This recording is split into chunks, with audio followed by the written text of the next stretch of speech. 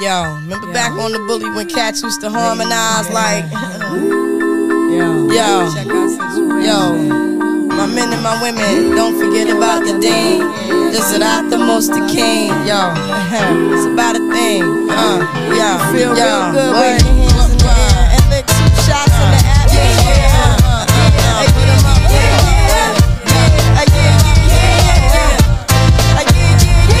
It's been 3 weeks since you were looking for your friend, the one you let hit it and never called you again. Remember when he told you he was about to Benjamins? You act like you ain't him, they give him a little trim to begin. Now you think you really gon' pretend like you wasn't down and you called him again. Plus when you give it up so easy, you ain't even fooling him. If you did it then you probably talking out your neck saying you're a Christian, a Muslim, sleeping with the gin. Now that was the sin that did Jezebel in. Who you gon' tell when the repercussions spent? Showing off your ass cause you thinking it's a trend, girlfriend. Let me break it down for you again. You know I only say it cause I'm truly genuine. Don't be a hard rock when you really are a gem, baby girl. Respect is just the minimum.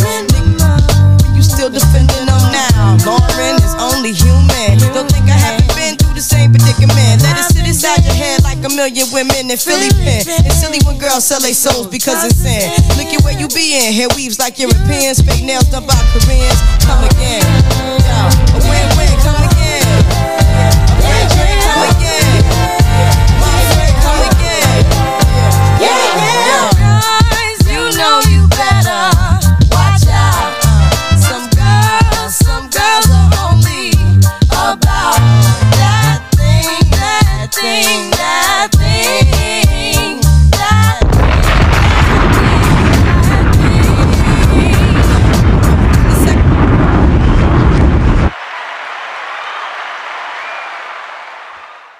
Hey, what's up, Saucy Nation? First and foremost, again, all praises to the Most High Yahweh and His Son Yahweh Shai, who the Word called Jesus Christ. This your boy Jeff, and if you don't know right now, this is Saucy Conversations. This is episode 19, and we got a great show ready for you. First, I want to give a special shout out to the sponsors of the podcast, Holistic Remedies and Click A Vodka.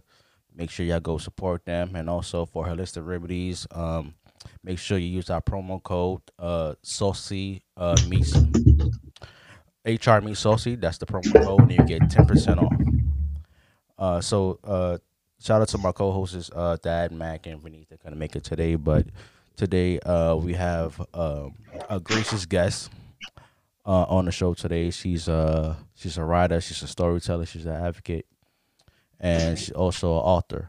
Her name is Amelia Zachry. Welcome to Saucy Conversations. How are you doing today?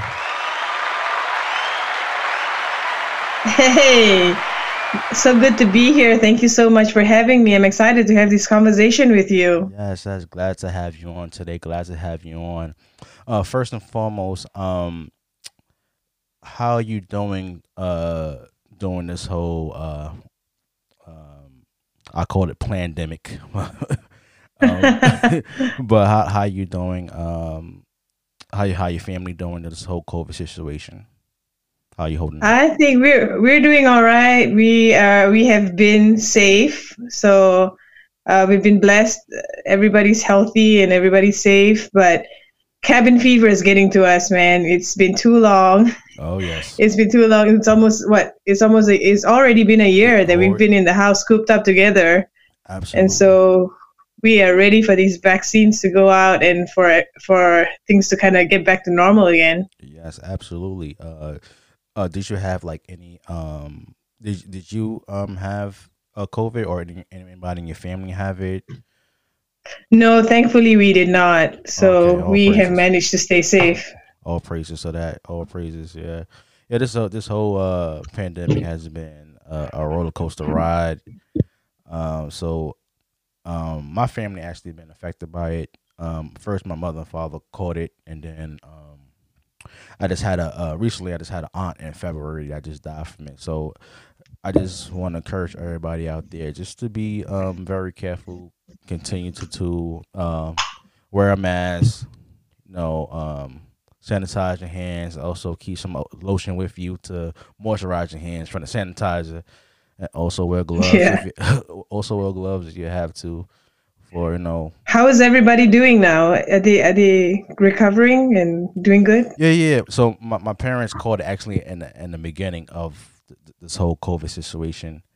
I had a few deaths. I had an uncle that died and an aunt that died. But my grandma recently just Oh, I'm called it. so sorry. Thank you, I appreciate that. My grandmother caught it from my aunt who previously passed, but she's doing well. She's getting back on her feet. She's taking her medication. So all praises for that. Thanks for asking. That's awesome. Definitely. So Amelia, but let's get right into it. Let's just start with your childhood.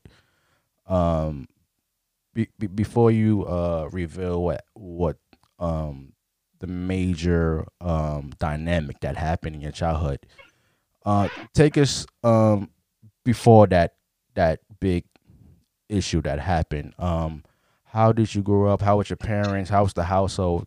Tell the audience about your childhood. Sure.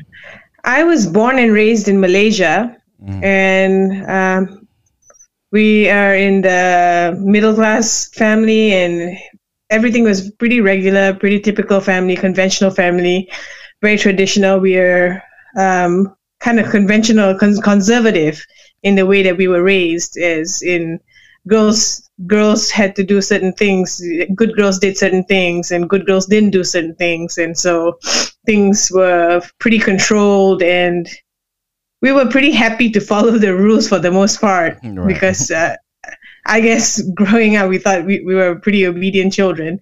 And I was really good at school. I was a straight A student into college, and when I began college, I had all these big dreams. I was going to go to business school, and I was going to be some big CEO in a corner glass office, being corporate in some corporate conglomerate. That was my dream.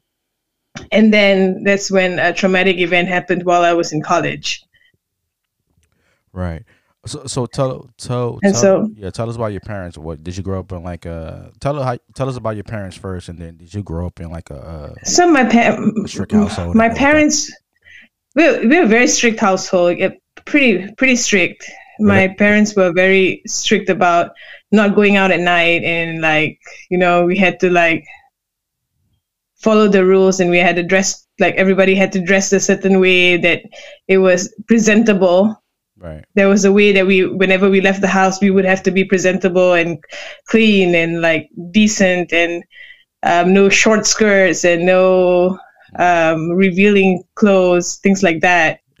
Right. But they were pretty trusting in a way where my parents were always taught us to be honest, and so they always told us that whatever you're doing, it's best for you to tell us what you're doing. As long as I know what you're doing, even if it's something that I don't like you doing, at least I'll know that you're safe, right? And I know where you are. And so that was kind of how we carried ourselves outside the home. Right. Religious at all, or no? No, we weren't very religious. Okay. We weren't very religious, but very, very strict moral codes. My daddy had. Got you. What does your parents do for a living? So both my parents were in broadcasting. Oh, nice. They were in TV production. So my father was in the engineering side of it, and my mother was a TV producer. And she did TV programs and documentaries and cook shows and travel logs. A lot of cool stuff. Some of them I got to follow her on her shoots. Right. So that was also an interesting part of growing up. That's cool. Did you go to your especially your parents' job to learn anything, or just spend a day with them at the job to see what they do? Oh yeah, and how was all the time. I basically grew up in a TV station, and I remember once when I was around, I think I was 5 or 6.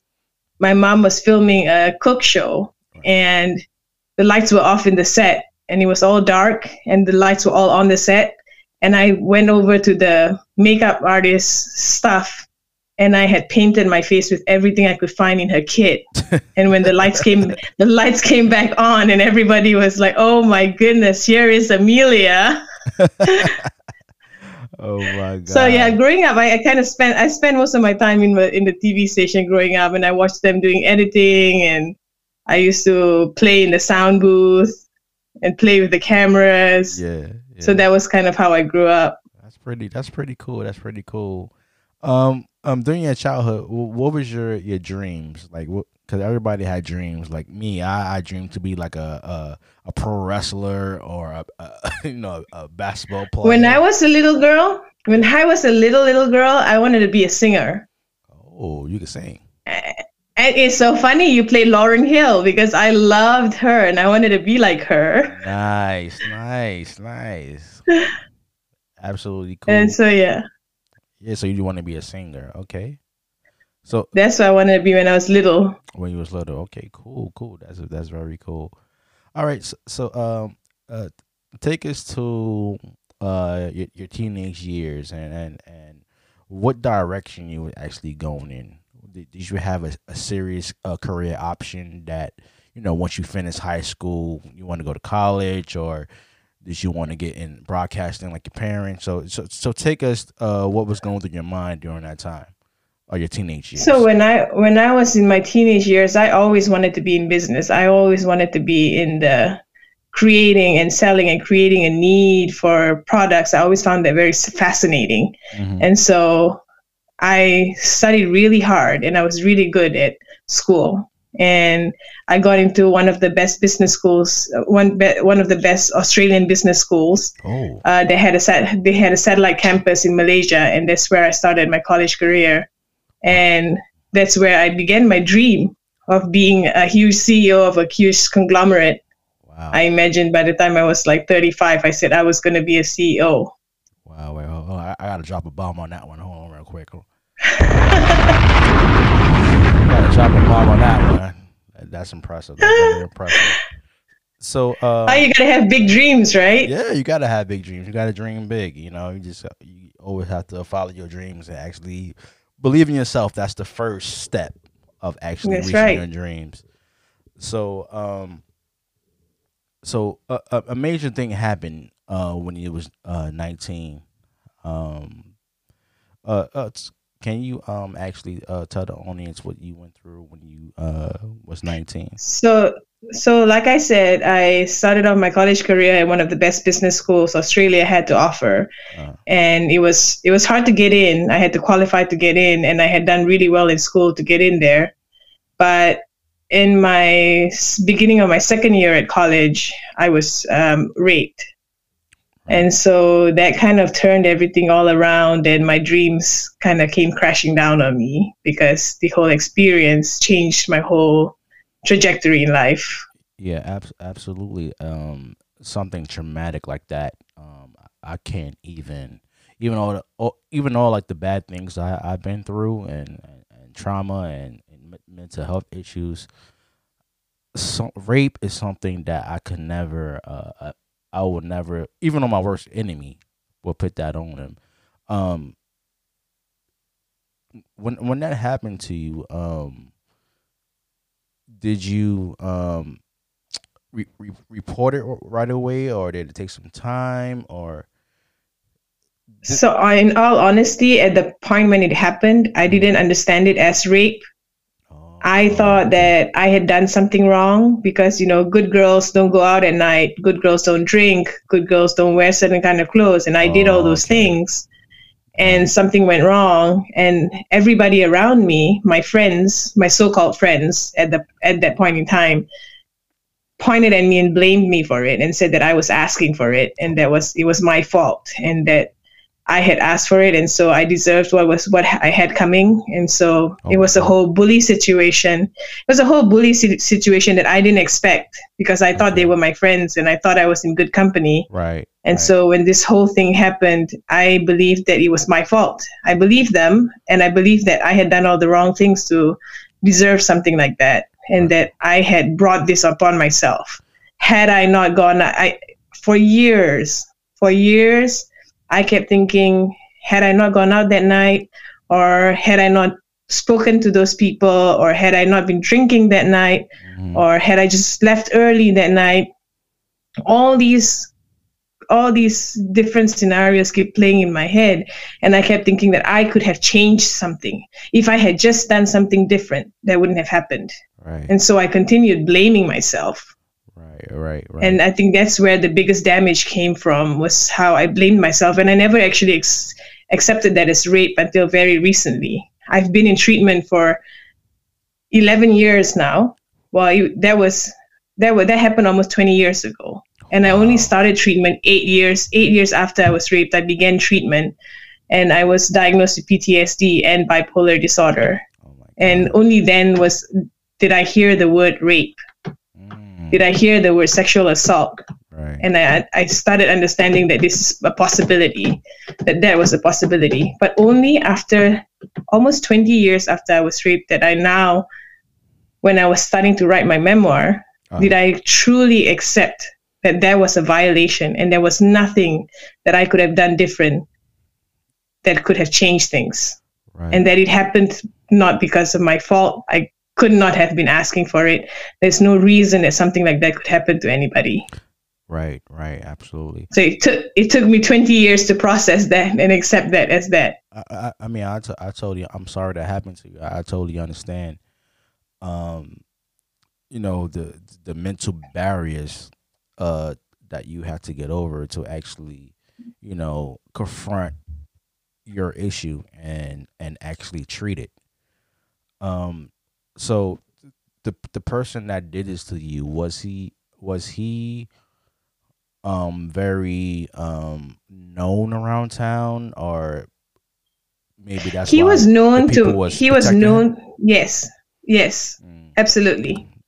He was known to all the people I went to college with, and I have a feeling that they were intimidated by him, mm, and so they didn't want to go against him, but they probably didn't like me more than they were afraid of him, right, that right, allowed for them to behave the way they did. exactly.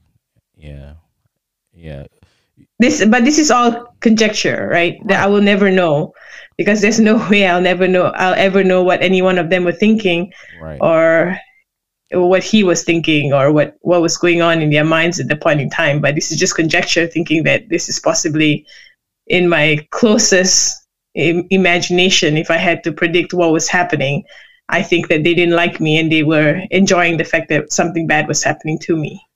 yeah. You know, I'm not sure if you know about like Long Order SVU. That's one of my favorite shows.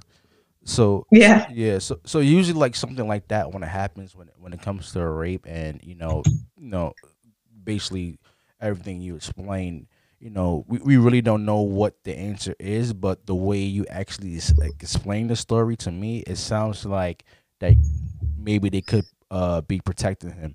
I'm not sure if you actually know this. It was a Netflix series called damn, what's the name of it? It was called I think 21 something, and it was about a girl who committed suicide because she was raped at a party, and everybody was turning against her because everybody didn't believe about the allegations that she was bringing forward, and people was making fun of her, and people was bullying her, and And that kind of sounds very familiar. yeah, And the I know story that really, yeah, my story is not like a singular story. right, I bet there are a lot of people who have experienced the same thing, right, and like me, were shamed into silence, or absolutely, put into a guilty space where we felt like that we weren't able to speak out yeah, or seek help, or right, even think that I needed help. right, right. So after this happened to you, I know you said it took about 20 years for you to actually realize that you was sexually assaulted and abused and stuff like that. Um, don't like, don't that before you actually realized throughout the 20 years, and you was actually blaming yourself. Did anyone um who you actually explain your story to try to get you like any help?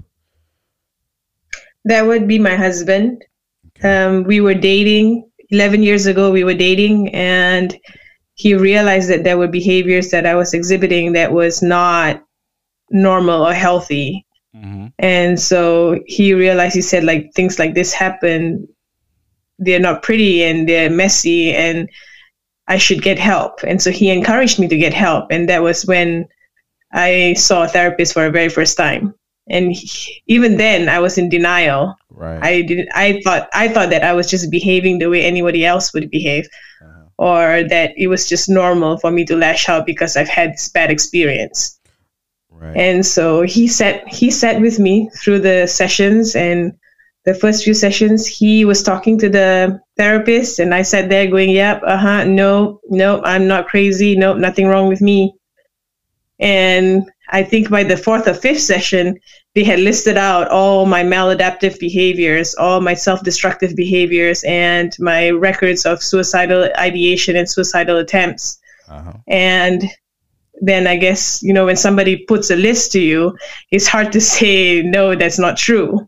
Right. So once there was a list, I had to take a good hard look at myself and where I had brought myself to. And then I agreed to really participate in the therapy. Right. And that's when I actually started getting help, and I got my diagnosis. Okay. So I know you just mentioned suicidal thoughts you had, right? Yeah. So at what point did you realize that you was at your lowest standard? That's when your husband stepped in, or I think it was many times before then. The first time I tried was within weeks of the rape. right? And then I didn't succeed. And then there were a few other times within that 8-year period that I tried too. I think there's no way of saying that there was a lowest. I think it was all pretty low. And I just kept lifting myself up Right. and carrying on until I fell again. Right.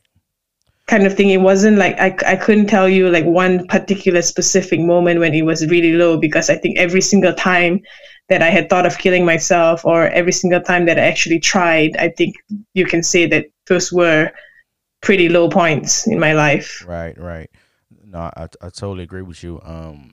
I could relate because I did have suicidal thoughts and actually hurting myself during a big breakup with the mother of my children. So I can actually relate to actually checking out, and I totally Oh, I'm relate to sorry. you. So tell us about your husband. How did you meet your husband? Was it through college or before that, or Well, you grew up together? What's going on? my husband, so he worked in America with my best friend had moved to America Mm-hmm. while we were in college, and her husband and my husband were working together. And so when he came to Malaysia for a trip, my best friend had asked me to take him around, and so I was a tour guide for him and his friends, and I guess we fell in love, and that was it. Okay. Was it love at first sight type of thing, or he had to earn it? It's pretty close. It was pretty close to love at first sight. I had never fallen so fast, so hard That's amazing. for someone. That's amazing. And I think like those they say there's somebody for everybody, right? Absolutely, yes. And I think like that I found my somebody. I'm so grateful, and I'm so happy that I did. Right. What was it about him that actually got your attention? Like I could see myself with him for a very long time. What got my attention? Yeah, what got your attention by him? His beautiful smile. He has Okay. the most beautiful smile. That kind of smile, that his eyes smile, and like when he smiles at me, my everything melts. Nice. Okay. But on the other side, but of course, I fell in love with him for a lot of other things. Right, He is right, right. somebody who's really patient and very devoted. And I think patience is the biggest one. I've never met anybody as patient as my husband. Uh-huh. He's Wow. always cool, calm, and collected. I can count on one hand, less than one hand, the number of times he's ever raised his voice to me. Wow. That's how cool, calm, and patient he is. What's his sign? That's his horoscope Oh, sign. I don't even know. What's your sign? It's in September. His September. birthday is in September. September. Is it early What is September or that? late September? Late September. Late September. So he might be. We never talk signs. Yeah. I. It might be close to Libra, if I'm not mistaken. Yeah, it might be close to that. Yeah, if it's late September, we it have might be no, like Libra. we have no idea, but yeah, but he's the most patient man I've ever met, and I think that in a lot, like with all the challenges with dating someone like me, I think going through my trauma and going through my mental illness, I think it takes a lot of guts and a lot of patience and unconditional love, and which is what he has given me unsparingly. Absolutely, that is beautiful. That is beautiful. Um, so you say you was diagnosed with being bipolar disorder and PTSD. That's correct. Yeah. Yes, that's right. Right, right. So going through these therapy sessions, right? How what were some things that you learned from your therapist to actually um treat these disorders and how to deal with it day to day? I think the biggest thing that I use, so there are a lot of tools that we get at therapy. There are a lot of tools that my therapist uses, Uh-huh. but the ones that I take home with me is that I use most often is cognitive behavioral therapy, where we identify your cognitive distortions, thinking errors, where you know the thoughts are wrong, and you kind of identify them and then reframe them. Uh-huh. Like for example, like I have this problem, like I have if someone were to come up to me and say, hey, you look beautiful today, my mind races. Uh-huh. I don't take that as, oh, I should take it as like, oh, I look good, thank you, thank you for noticing, Uh-huh. right? But no, my mind goes to, oh my goodness, why did they say I look beautiful? Did she think that I needed to hear that? Do I look terrible? Did she think that she needed to say something for me to feel better about myself because I look terrible? Right. And my mind goes racing 100 miles an hour over all these other things that are negative. Uh-huh. And so using CBT, my CBT mind comes in and tells me, well, you're catastrophizing. And what she said, you will never know exactly what somebody means when they say something. So you either take it as its truth Uh-huh. and accept it, like take it at face value. You look beautiful. Okay, thank you. I look beautiful. That's it. Right. Or you need to just ignore it, or Yeah. don't accept it. Yeah, it's not But always. there's no point. Yes. Is you don't have to spiral into this whole thing, hamster wheel of pain, of anxiety over a simple compliment. Right, right, right. And so that's just a simple example to explain how my thought processes are. And you take that one example and then you multiply it by every interaction that I have, Right, by right. every single interaction, every single thought that comes to my mind, or anything that I'm processing. I go through this process of catching myself in my thinking errors and then correcting them and reframing them, redirecting my thoughts. Right, right. So So that's yeah, go ahead, finish. no, I was just saying that's kind of the one that I found most useful, that I use all the time. Absolutely, and I think that's very helpful.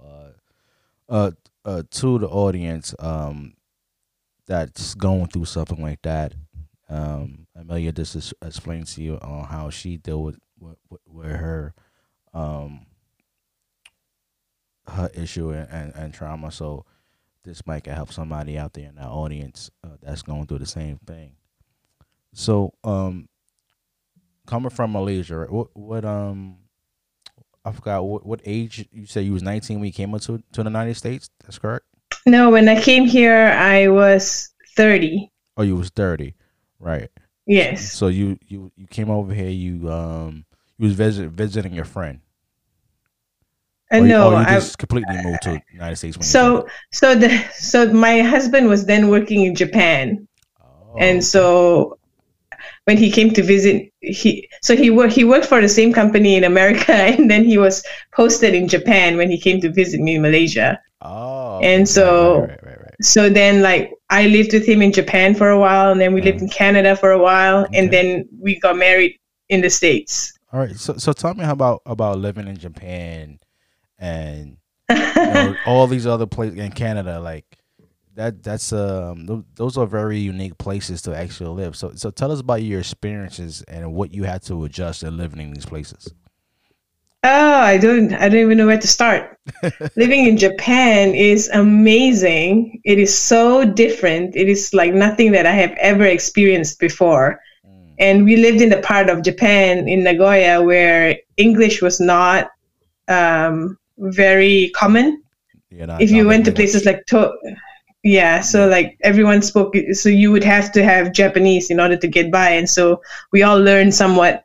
I spoke some kind of Japanese that would like equivalent to a toddler speaking, I guess, Right. and and they could get me by, and so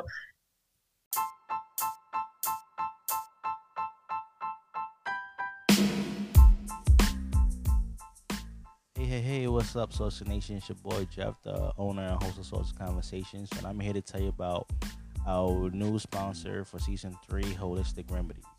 Holistic Remedies is a black-owned CBD company that creates natural products to make sure you feel good. Their catalog includes 150 milligrams CBD healing balm, 25 milligrams CBD honey and engaged sticks, and hemp seed body butters, and 6 extraordinary scents. Each product is handmade with love to relieve eczema, pain, arthritis, lupus, general soreness, and many more. Holistic Remedies is giving everybody in Social Nation 10% off. That's right, 10% off on all their products. All you gotta do is type in the promo code at the checkout, and the promo code is HR Meet Saucy. Again, it's HR Meet Saucy. Go and support Holistic Remedies. It's a black-owned company, and also keep supporting Saucy Conversations. We appreciate all the love and support. Peace and love.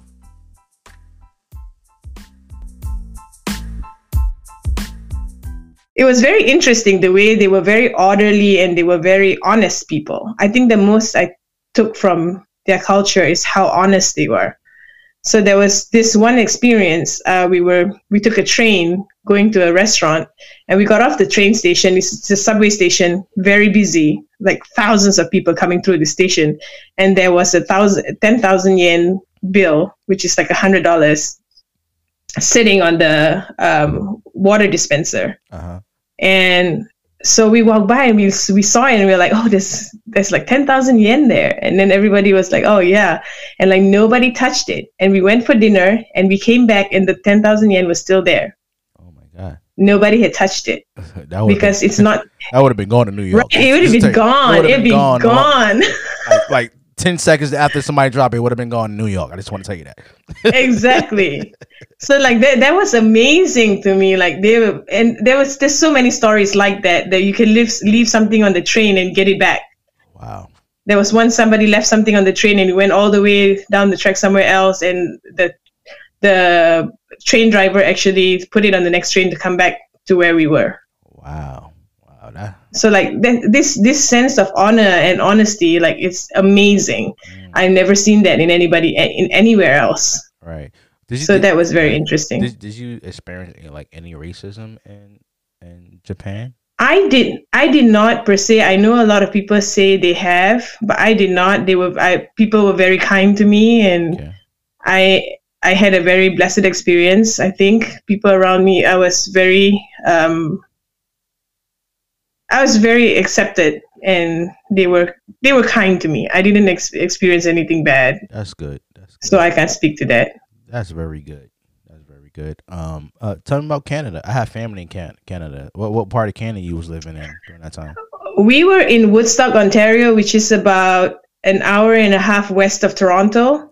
Okay. And it was cold.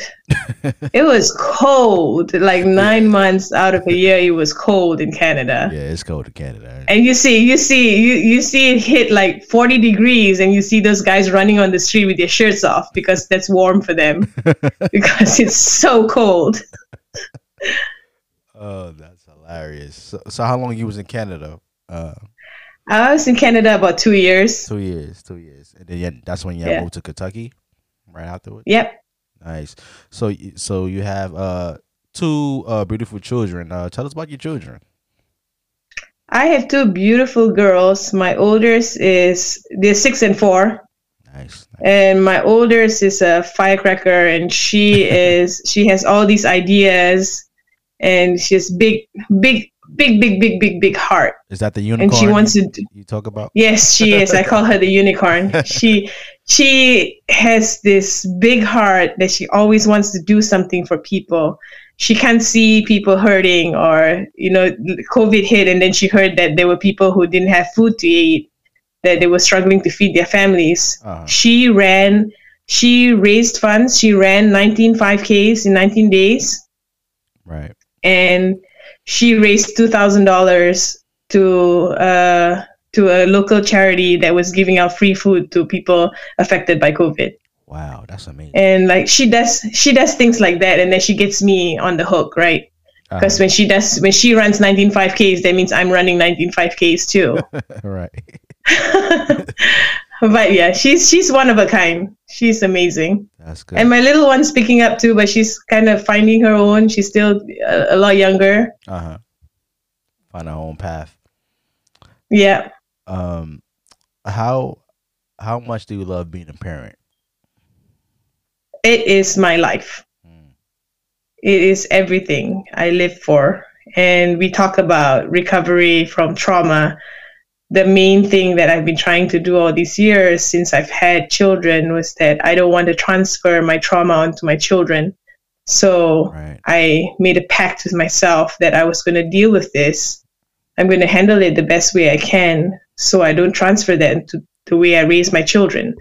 I want them to be raised the best way they can. I want them to live the best lives that they can. And so I focus my recovery and treatment all around being a parent. Right. What is one thing that you actually or one tool that you actually use for your kids wouldn't notice your trauma that you actually is treating right now? We're very transparent. My husband and I are very transparent with our children. We have told them about me having bipolar disorder. I haven't spoken to them about trauma. That's a little too heavy for them to handle at this age. Too early here. But with their age appropriately, we are able to explain mental illness and how mommy doesn't feel good sometimes, and this is what it looks like. Or sometimes mommy's on edge, and that's what that looks like. And so we have to be patient with mommy, and that we need you to do these certain things when these things happen. And they fall in line, and they've learned how to deal with me.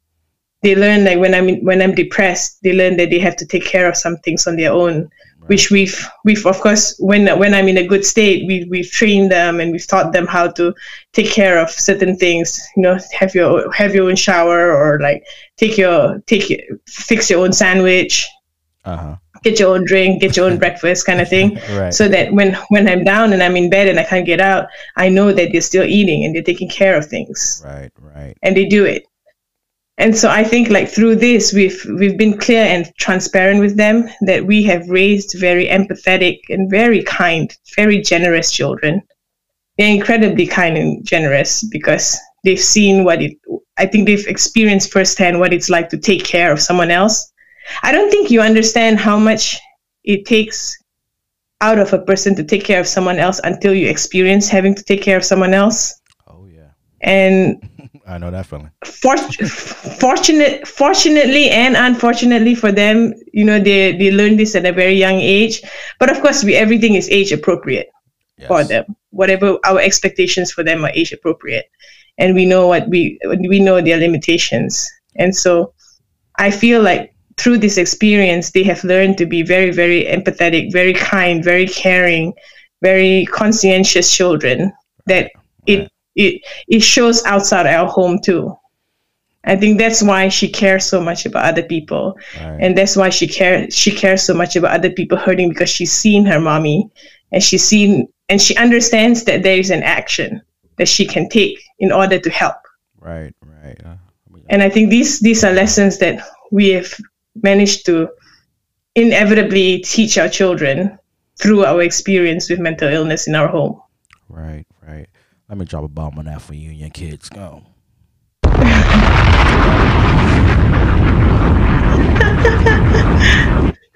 I am going to remember this a long time. I got a few bombs. You got a few bombs on social conversations. That's a good thing. That's a good thing. A lot of people don't get bombs. A lot of people don't get bombs.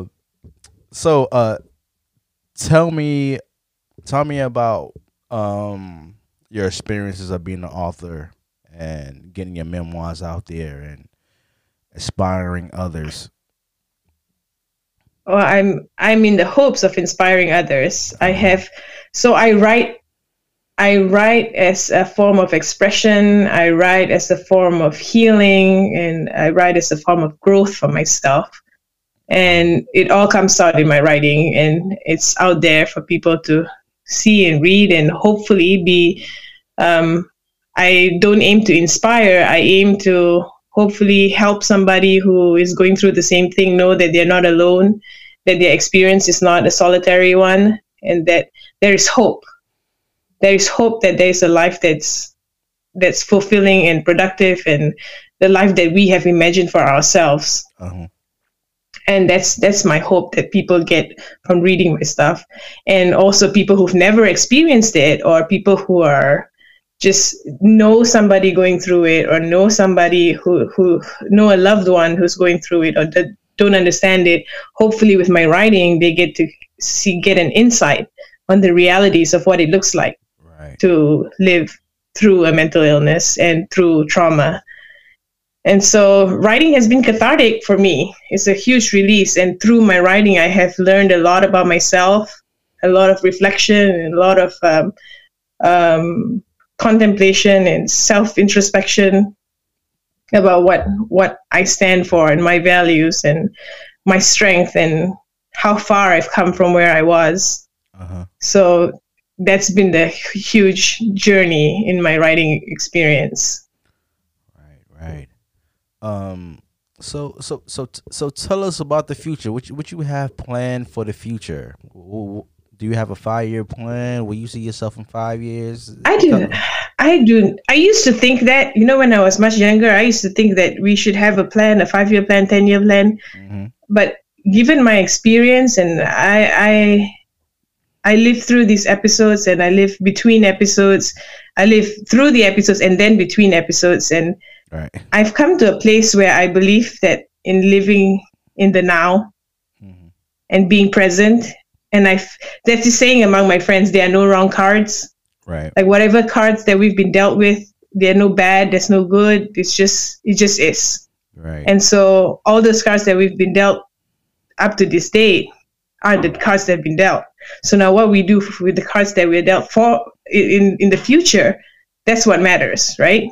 Absolutely. And so I live each day. I put one foot in front of the other foot every single day, and I live with a sense of adventure and mystery. And I'm excited for what every day will bring. So I don't really have like a huge, big plan, but my plan is to live each day being present in every single moment in my life. Right. Absolutely. But I will be releasing my memoir at some point. At the end of this year. do you have like a certain timeline you think about dropping your memoirs now? So I don't really have a timeline now. I'm still like going through the editing process. Mm-hmm. And so I'm hoping end of this year, early next year. So that's the hope. Okay. Yeah. So tell me real quick about adjusting, actually, for like immigration and stuff, actually coming over to America. What were the challenges that you had to had to get over with the whole immigration thing? I so I come from Malaysia, and Malaysia is I come from Kuala Lumpur, which is the capital of Malaysia, and we're a Hmm. huge metropolis. You think like something like New York City kind of city. Right. We're a big city, international city. You get like all sorts of cultures, a melting pot, a huge melting pot of cultures, international cultures in our city. Uh huh. And so I grew up with that. And we also grew up with the same music. So my husband grew up in America, and I grew up in Malaysia. We listened to the same bands growing up. We watched the Oh same yeah. movies. We watched the same TV shows. Yeah. Okay. What And movies? so Share with us. What movies and music do you like? we were just talking about this yesterday. We were talking about Ferris Bueller's Day Out, Uh, and what was the other show when we were growing up? Home Alone, and like oh, Home Alone. all those shows that I can't think of so many on the top of my mind, but like, and then Right. Right.